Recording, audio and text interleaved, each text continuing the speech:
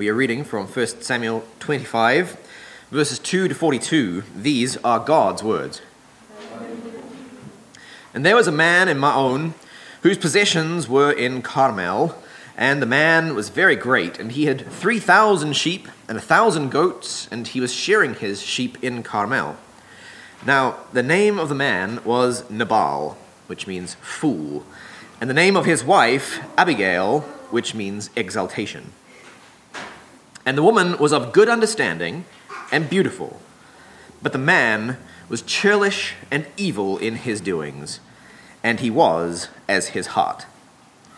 And David heard in the wilderness that Nabal was shearing his sheep, and David sent 10 young men, and David said unto the young men, Get you up to Carmel, and go to Nabal, and greet him in my name, and thus shall ye say to him, Life and peace be unto thee, and peace be to thy house, and peace be unto all that thou hast. And now I have heard that thou hast shearers.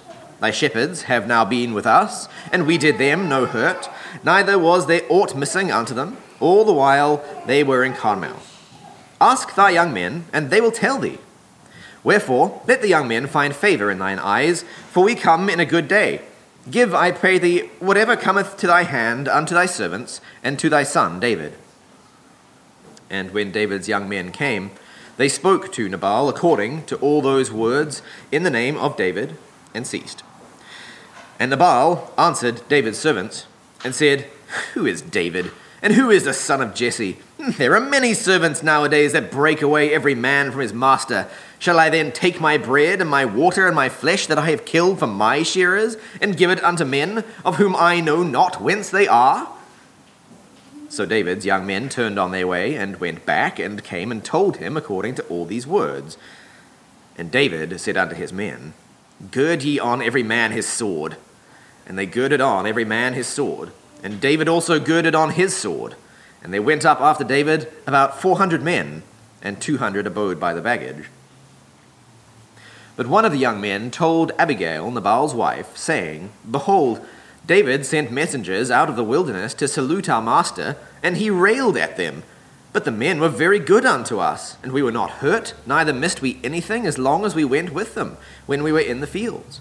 They were a wall unto us, both by night and by day, all the while we were with them, keeping the sheep. Now therefore know and consider what thou wilt do, for evil is determined against our master and against all his house, for he is such a worthless fellow that no one can speak to him. Then Abigail made haste and took 200 loaves and 2 bottles of wine, and 5 sheep ready dressed, and 5 measures of parched grain, and 100 clusters of raisins, and 200 cakes of figs, and laid them on donkeys. And she said unto her young men, Go on before me, behold, I come after you. But she told not her husband Nabal. And it was so, as she rode on her donkey and came down by the hidden part of the mountain, that behold, David and his men came down toward her, and she met them. Now David had said, Surely in vain have I kept all that this fellow hath in the wilderness, so that nothing was missed of all that pertained unto him, and he hath returned me evil for good. God do so unto the enemies of David, and more also, if I leave of all that pertain to him by the morning light, so much as one who passes water against a wall, which is a Hebrew expression for a, shall we say, low-quality man. And when Abigail saw David, she hasted and alighted from her donkey, and fell before David on her face, and bowed herself to the ground, and she fell at his feet and said, Upon me, my lord, upon me be the iniquity. And let thy handmaid, I pray thee, speak in thine ears, and hear thou the words of thy handmaid. Let not, my lord, I pray thee, regard this worthless fellow, even Nabal, for as his name is, so is he. Fool is his name, and folly is with him. But I, thy handmaid, saw not the young men of my lord, whom thou didst send. Now therefore, my lord, as Yahweh liveth, and as thy soul liveth, seeing Yahweh hath withholden thee from blood guiltiness, and from avenging thyself with thine own hand, now therefore let thine enemies, and them that seek evil to my lord, be as Nabal. And now this present which thy servant hath brought unto my lord, let it be given unto the young men that follow my lord.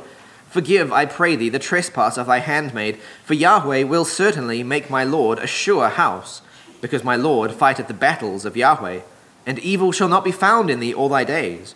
And though men be risen up to pursue thee, and to seek thy soul, yet the soul of my Lord shall be found in the bundle of life with Yahweh thy God, and the souls of thine enemies, them shall he sling out as from the hollow of a sling. And it shall come to pass, when Yahweh shall have done to my Lord according to all the good that he hath spoken concerning thee, and shall have appointed thee prince over Israel, that this shall be no grief unto thee, nor offense of heart unto my Lord, either that thou hast shed blood without cause, or that my Lord hath avenged himself. And when Yahweh shall have dealt well with my Lord, then remember thy handmaid. And David said unto Abigail, Blessed be Yahweh the God of Israel, who sent thee this day to meet me. And blessed be thy discretion, and blessed be thou that hast kept me this day from blood guiltiness, and from avenging myself with mine own hand. For in very deed, as Yahweh the God of Israel liveth, who hath withholden me from hurting thee, except thou hadst hasted and come to meet me, surely there had not been left unto Nabal by the morning light so much as one who passes water against a wall. So David received of her hand that which she had brought him. And he said unto her, Go up in peace to thy house. See, I have listened to thy voice, and have accepted thy person.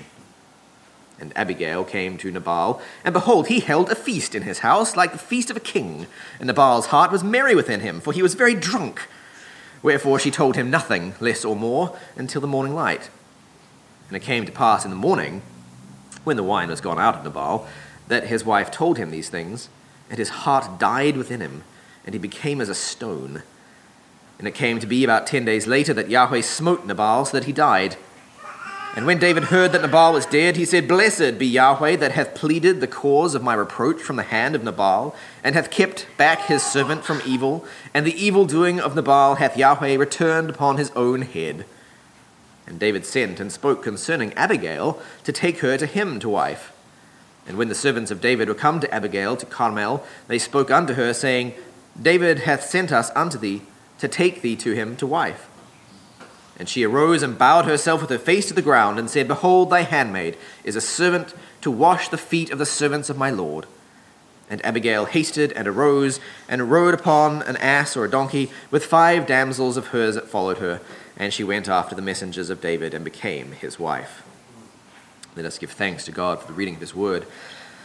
Father, thank you for the word that you have breathed out by your Spirit. Please send that same Spirit now to distribute it and divide it among us as we need it. Help us to understand it and give us the wisdom to know what to do with it. Plant it in our hearts that it may grow and yield fruit 30-fold, 60-fold, and 100-fold. We ask these things in the name of Jesus Christ, our Lord. Amen. Please be seated.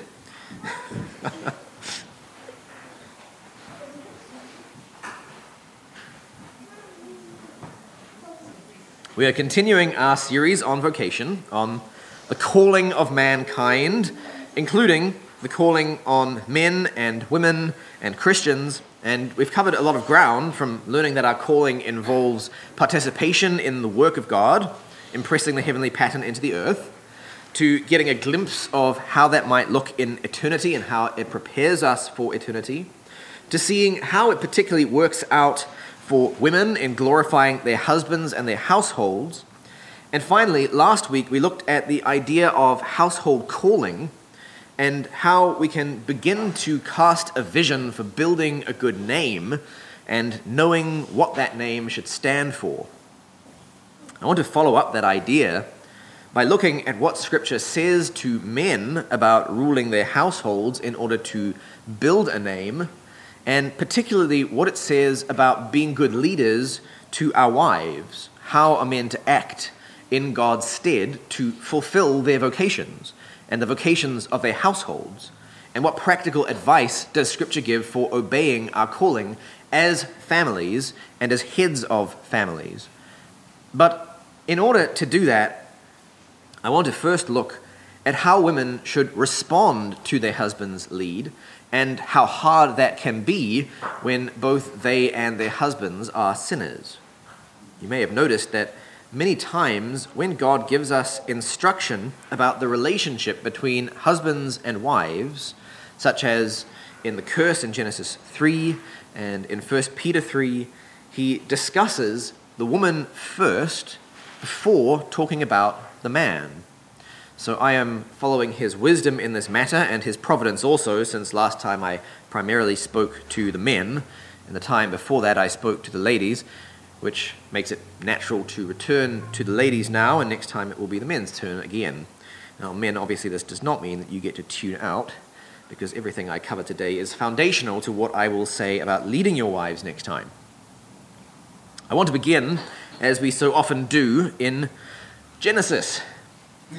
Particularly, I want to look at the curse, because the curse is what makes marriage difficult for both men and women. So understanding it well is necessary for knowing how to overcome sin through the grace of the Lord Jesus. If we are to obey our vocations, if we are to do the work that God calls us to do, and especially if we are to successfully build a good name together, then we must understand the ditches that we are likely to fall into and the ways in which the world and the flesh and the devil will try to drag us into those ditches. And this begins with the curse. So Genesis 3:16-19, unto the woman he said, multiplying I multiply thy pain and thy conception. In pain thou shalt bring forth children, and against thy husband shall be thy desire, and he shall rule over thee. And unto Adam he said, because thou hast listened unto the voice of thy woman, and hast eaten of the tree of which I commanded thee, saying, thou shalt not eat of it, cursed is the ground for thy sake. In toil shalt thou eat of it all the days of thy life. Thorns also and thistles shall it bring forth to thee. And thou shalt eat the plant of the field, in the sweat of thy face shalt thou eat bread, till thou return unto the ground, for out of it wast thou taken. For dirt thou art, and unto dirt shalt thou turn back. While God curses both the woman and the man here, you notice that he curses them differently. The curse is on their particular domains. Adam comes from the ground to work the ground, as we have seen, and so God curses the ground on his account. He makes Adam's work toilsome by setting the ground against him. It's like the earth has become obstinate and difficult and hardened against him. Deuteronomy 28:23 says, the earth that is under thee shall be iron. The relationship between Adam and the ground, in other words, is no longer agreeable as it should have been. They are not well disposed to each other. The earth is no longer generous to Adam, willing to give itself up to him. There is opposition between them. I'm going to devote the next sermon to the consequences of this, but for now, let us turn to the curse on Eve. In the second half of that curse, I won't cover the whole thing, but I want to look at the second half because there is a kind of analogy here.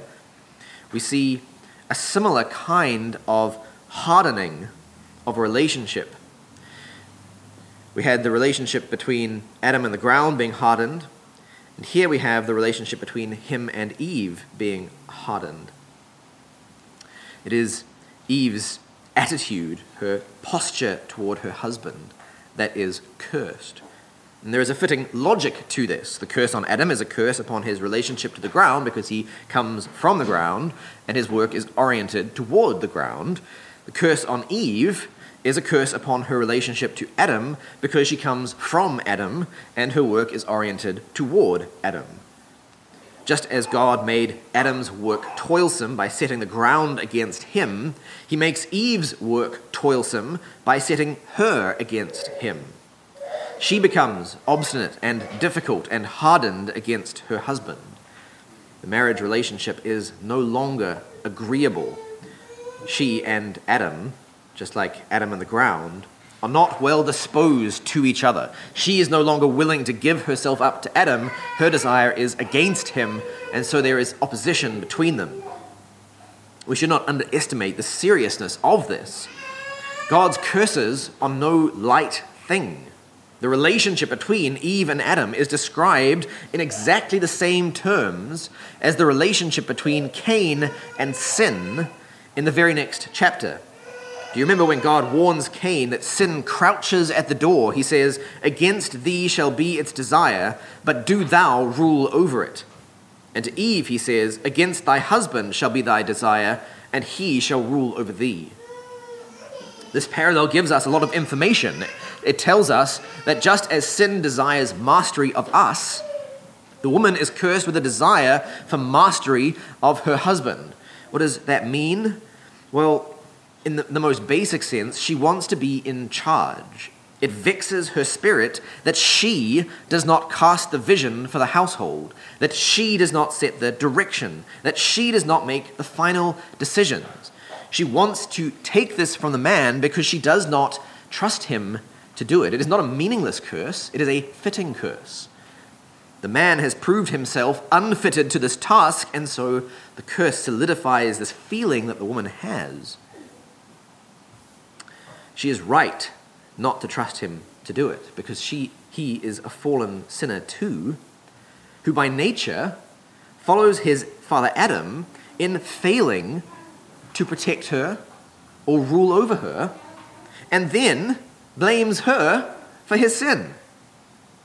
Adam is there with Eve when she is tempted, but at no point does he step in to protect her from the serpent, presumably because the serpent is actually an angel and he is afraid. And then when she takes the fruit, he doesn't say, "No, babe, that's a bad idea." He watches to see if she'll die. And when she doesn't die, he thinks, well, I can't have my wife knowing more about good and evil than me. And I was made to rule, so I need me that kingly wisdom. And then when God asks him what the heck he was thinking, he says, "The woman who you gave to be with me, she gave me of the tree and I ate. It's all her fault." Oh, really? Did God put her in charge? You see the connection between the abdication of Adam and the curse on Eve. There is a disordered relationship in Adam listening to his wife, allowing her to be in charge when it would lead to disaster, and God hardens that relationship into the structure of marriage when he curses Eve. But it is not a natural relationship. It is disordered. The curse creates a tension in the woman, where on the one hand she wants control, but on the other hand it is a disaster if she is able to take control, just as it is a disaster if sin takes control of Cain, because it is contrary to their created natures. The woman's nature is to submit to her husband as helpmeet, taking guidance from him, desiring to know where he is going and what he has determined for their household to do. By nature, she wants him to be the head. Women can only be happy and fulfilled when their marriages work this way, when they are submitted to the headship of a man who loves them, when they are following the guidance of a man with wisdom. They become anxious and stressed and angry and resentful whenever they are put into the position of having to act as the head of the relationship. This is why women's happiness has plummeted since the advent of feminism. They call it the paradox of declining female happiness. It is a paradox to the secular world because women are supposed to want to be like men, to have the same authority and power and responsibility. But when they get it, it turns out they hate it. One paper describes it this way, quote, "By many objective measures, the lives of women in the United States have improved over the past 35 years, yet we show that measures of subjective well-being indicate that women's happiness has declined both absolutely and relative to men." End quote. In other words, not only are women much unhappier than they were in the 80s, and many papers actually go further back to the 70s, but they are also unhappier compared to men than they were back then. Another paper explains the problem further, quote, "Using data across countries and over time, we show that women are unhappier than men in unhappiness and negative effect equations, irrespective of the measure used: anxiety, depression, fearfulness, sadness, loneliness, anger. And they have more days with bad mental health and more restless sleep. Women are also less satisfied with many aspects of their lives, such as democracy, the economy, the state of the education and health services. They are also less happy in the moment in terms of peace and calm, cheerfulness, feeling active, vigorous, fresh, and rested." End quote. These facts have attracted a lot of attention in the secular world because to secular experts they are perplexing. They don't make sense. They must be fixed. But they are not perplexing to people who know God's word. They are exactly what we expect to happen.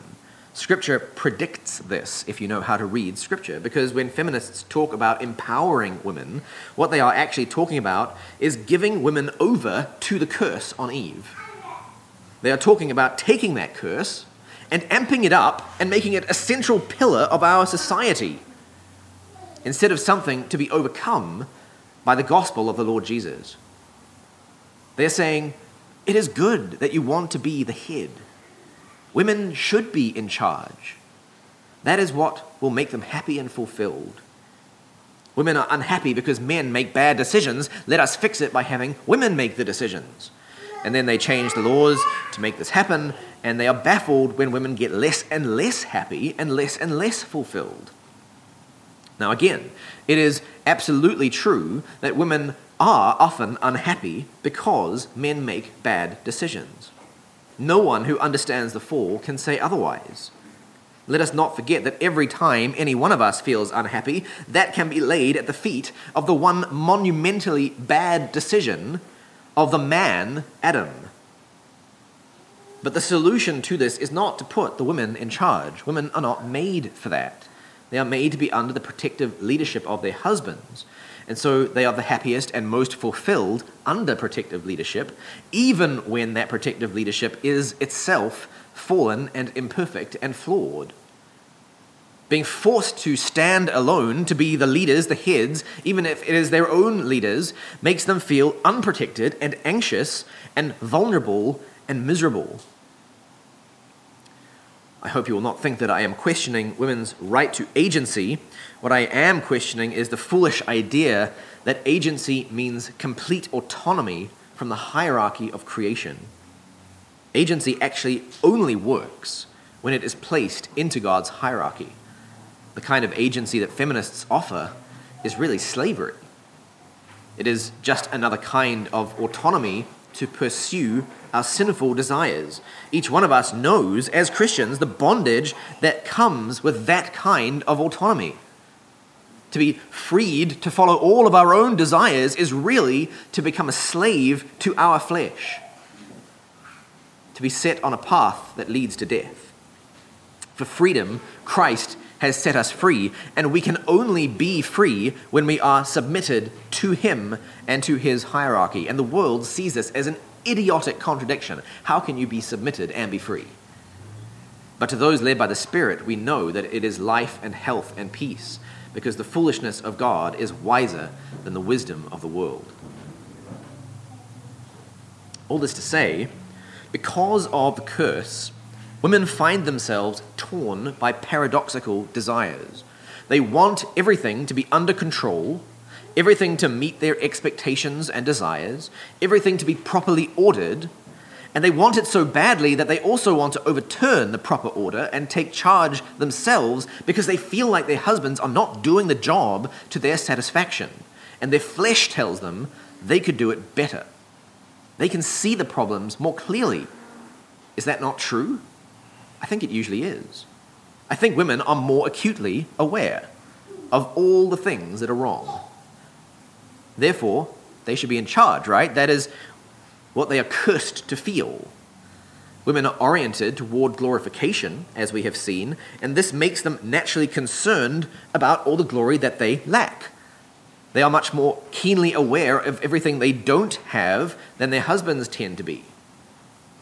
Women are perfecters. They take what their husband has and they refine it and they magnify it, but because they are perfecters, they are always focused on what is imperfect, what needs to still be perfected. In order to perfect things, you have to know what is currently not perfect. But there is a danger in that. Sin will easily twist that focus. Why do you think the serpent went after Eve rather than Adam? One reason is that he understood that she was more susceptible to discontentment and thus more easily tempted to improve her lot in life. when you are naturally looking ahead to all the possible ideals, you are naturally always comparing, always saying, this is not good enough, always wanting more, always being dissatisfied and discontent. It is not automatic to want more, to see that things are not the way they should be, to want to improve them. That is a good thing. But it easily leads to dissatisfaction and discontentment, because that is what sin will do. It will twist your good desire to glorify your husband, to glorify your house, into a wicked discontentment about what you currently have and a pernicious resentment that you don't have more. And you will blame your husband because he is responsible. He is the head. It is his job to give you more. Why isn't he doing that? Why isn't he working harder? Why isn't he more focused? Why is he not as affected by all these things that you feel annoyed and exasperated about? Why is he not more ashamed of all the ways that other people are doing better than you guys are? And why is he not humiliated at how unfavorably you compare to your friends? Why doesn't he do something? You want to take out your frustration on him, and you want to take over from him so at least someone can be doing something. This is what the curse does. And this is why Proverbs warns us about contentious and quarrelsome and fretful women. It is better to dwell in the corner of the housetop than with a contentious woman in a wide house. That's twice in Proverbs. It is better to dwell in a desert land than with a contentious and fretful woman. And a continual dripping on a very rainy day and a contentious woman are alike. He that would restrain her restraineth the wind, and his right hand graspeth oil. Such women are like Delilah, who pressed Samson daily with her words and urged him so that his soul was vexed unto death, it says in Judges 16:16. She nagged him not just to figurative death, but almost to literal death, for his life depended on her not knowing the secret to his strength. But ladies, let me tell you, nagging and fretting does not work. I don't mean that you can't get your husband to do something by nagging. Clearly you can. Samson shows that. What I mean is it doesn't solve the root issue. It does the other thing. Nagging inflames the wound between you. Nagging makes a man retreat from you, and he becomes sullen and uncommunicative because he doesn't want to deal with it. Always fretting and taking it out on him does not inspire him to do better. It actually motivates him to flee and to hide. And then what will happen is your frustration and your resentment will harden into disgust and contempt. And it is very difficult to recover from contempt. You can recover from anger at your husband. You can recover from frustration and lack of intimacy and differences of opinion, problems with finances, badly behaved children. You can recover from all of those things, and you can rebuild your relationship to be stronger than before because you still love him. You still desire to be one flesh. You still want one togetherness. But when you despise your husband, when anger has been replaced by contempt, when hurt has been replaced by disdain, that is when you begin to hate your husband. And a marriage cannot hold together long when there is hatred in it, because, to point out the obvious, a marriage is fundamentally held together by love.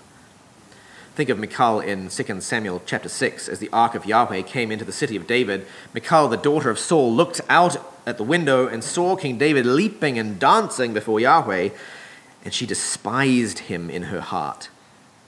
Then David returned to bless his household, and Michal, the daughter of Saul, came out to meet David and said, "How glorious was the king of Israel today."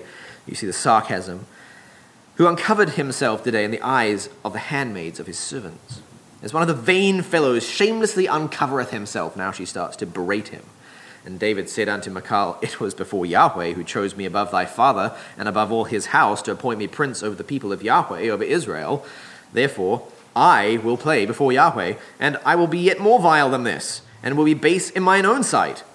But of the handmaids of whom thou hast spoken, of them shall I be had in honor." And Michal, the daughter of Saul, had no child unto the day of her death. And it's easy to read that final comment about her having no child and to interpret it to mean that she was judged by God, that he closed her womb. But let me suggest to you, there might be a much more mundane explanation. Michal had no child until the day of her death because she never shared a bed with David again. Their marriage was dead because of her contempt for him.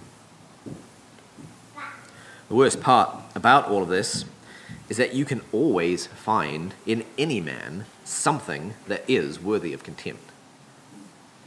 It is morally wrong for a wife to have contempt for her husband or to want to take control from her husband, but her reasons for doing so are often factually true. Sometimes these desires are sinful responses to prior sin. Your husband is fallen too, and you aren't the only one who was cursed, and God knows this, and so he gives instruction in Scripture for how redeemed women are to respond to husbands who lead poorly. I don't want you to think that I'm giving the husbands a pass, believe me. We will talk about that next time. But regardless of how a man fails to lead well, how a man sins against his wife, how a man taints and tarnishes his own name, Scripture directs his wife into certain paths in response. And those paths are directly at right angles to the curse. Remember, the curse makes her want to take matters into her own hands and grasp for control. It sets her desire against him and seeks the place over him. But in 1 Samuel 25, we see how the curse is redeemed in the example of Abigail. Here we have a very clear case of a wicked husband and a holy wife. He is a fool, and as we say in our family, a blottus. She is full of godly wisdom. She is an example to us, a wife truly fit for a king, a real-life model of a Proverbs 31 woman. From her, we learn a great deal about how wives should respond to wickedness in their husbands. Now, obviously, this is an extreme example, but the extremes help us to see the situation most clearly so that when we face less extreme situations, we can figure out how to apply the same principles in our own lives. Obviously, 1 Samuel 25 is a long passage. I don't intend to explain every detail. We could fruitfully do an entire series on it. Today, I just want to focus on how Abigail covers her husband's sin. What we see Abigail do here is the exact opposite, actually, of what we see Adam do in the garden. It is an ironic inversion. Adam throws his wife under the bus when confronted with God's judgment. Abigail throws herself under the bus when confronted with David's judgment. Even though Nabal's wickedness is truly not her fault, she claims responsibility and asks David to treat it as her fault because it is her household's fault and she is a representative of the household so that she may make it right with the gift that David deserves. When we read this, I think a natural question that arises in our minds is whether Abigail was not being a bit rebellious or insubordinate to her husband. I think this is very much not the question that the text wants us to ponder, however. Abigail, as Nabal's wife, was the manager of his household. She had discretion to dispose of his goods as she saw fit. The issue is not whether she was being insubordinate to Nabal's stated desire. The question we should be asking is why Abigail went against Nabal's wishes in the first place. And the answer is that she is covering over her husband's sin, even when he is doing his best to make it as public and obtrusive as possible. Upon me, my Lord, upon me be the iniquity, she pleads with David. She is seeking her husband's honor, even though he has none, by giving what honor she has in its place. She is seeking his good, even though she knows he is evil. Why would she do this? There's no indication in the text that Abigail has much affection for Nabal. I don't think it is because she's just so very in love with him. Everything in the text points the other way. He is depicted as a completely unreasonable, unpleasant man. And Abigail is fully aware of this. She says as much to David. It seems very implausible to imagine that there is this great romance between them, that there's this amazing chemistry that makes her want to save him despite herself. She isn't in love with him. He is an absolute boor, a complete stinker. Yet her response to having such an awful husband is not bitterness or contempt. It is not to complain or wallow in self-pity. It is not to sulk or mope, or to fret or quarrel with him, trying to convince him or nag him into doing the right thing. It is to seek his good directly by her own conduct. If we return to the curse, remember that I said, just like the earth is no longer generous to Adam and willing to give itself to him, so Eve is no longer generous to Adam and willing to give herself to him, and she instead wants mastery of him. But here we see Abigail doing her level best to reverse the curse. She is generous to Nabal for no other reason than because he is her husband. She loves him because he is her husband. She is willing to give herself for him to David, standing in his place and taking his fault upon herself because he is her husband. Not for anything in him that deserves it or is worthy of it, but because he is her husband. Abigail is commended in this text for having good understanding and for being beautiful. But her chief beauty is her gentle and quiet spirit. We know that because we know that beauty in a woman without discretion is like a gold ring in the snout of a pig. And she is explicitly commended for her discretion. She is beautiful on the inside. Her understanding of God's ways, her insight and reflection upon God's law has produced a character of self-sacrificial love that has come to understand what marriage is. It is a character that seeks the good of her husband by doing the right thing in his place just because he is her husband. Notice that she does the right thing without telling him. Now, it's easy to imagine that Peter has this episode in the back of his mind when he writes, "Ye wives, be in subjection to your own husbands, that even if any obey not the word, they may without the word be gained by the conduct of their wives, beholding your pure conduct coupled with fear." Think about Abigail's situation. This is not likely to be a marriage that she is happy in.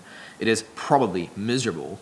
She probably suffers being married to a man who obeys not the word, especially considering the great difference between them in terms of their understanding of the word. She clearly worships Yahweh. It's very hard to imagine Nabal does.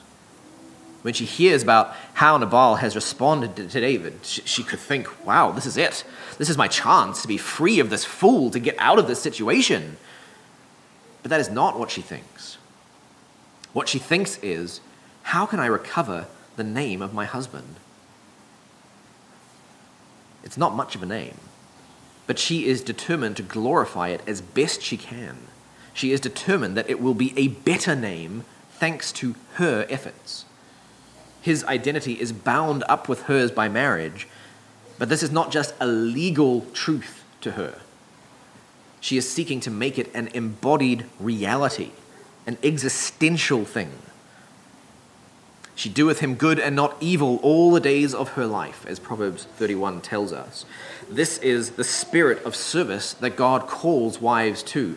It is not always an easy calling, because your own cursed flesh recoils against it, and your husband's sin stands as an obstacle in your way. It is not easy to do him good all the days of your life, especially when he is not doing good himself, when he is not doing good to you.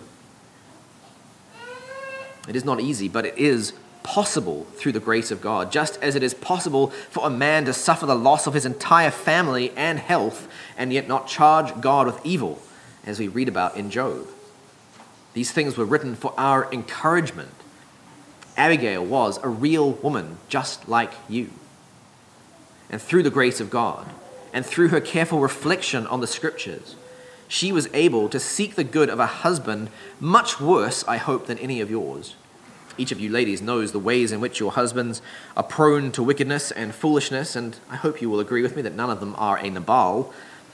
And therefore I hope you will agree with me also that if Abigail could love her husband and generously seek his good name, despite it literally meaning fool, it is something that can be done in all of our households. Next time I intend to speak to you men about how we can all keep ourselves from the errors of Nabal and not cause our wives to have to cover our sins or test their willingness to do so, for that is really to invert the marriage relationship. We are called to give ourselves up for them, not vice versa.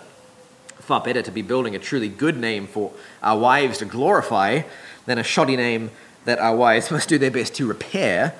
So next time, God willing, we will examine how to do that. For now, let us sing our next hymn.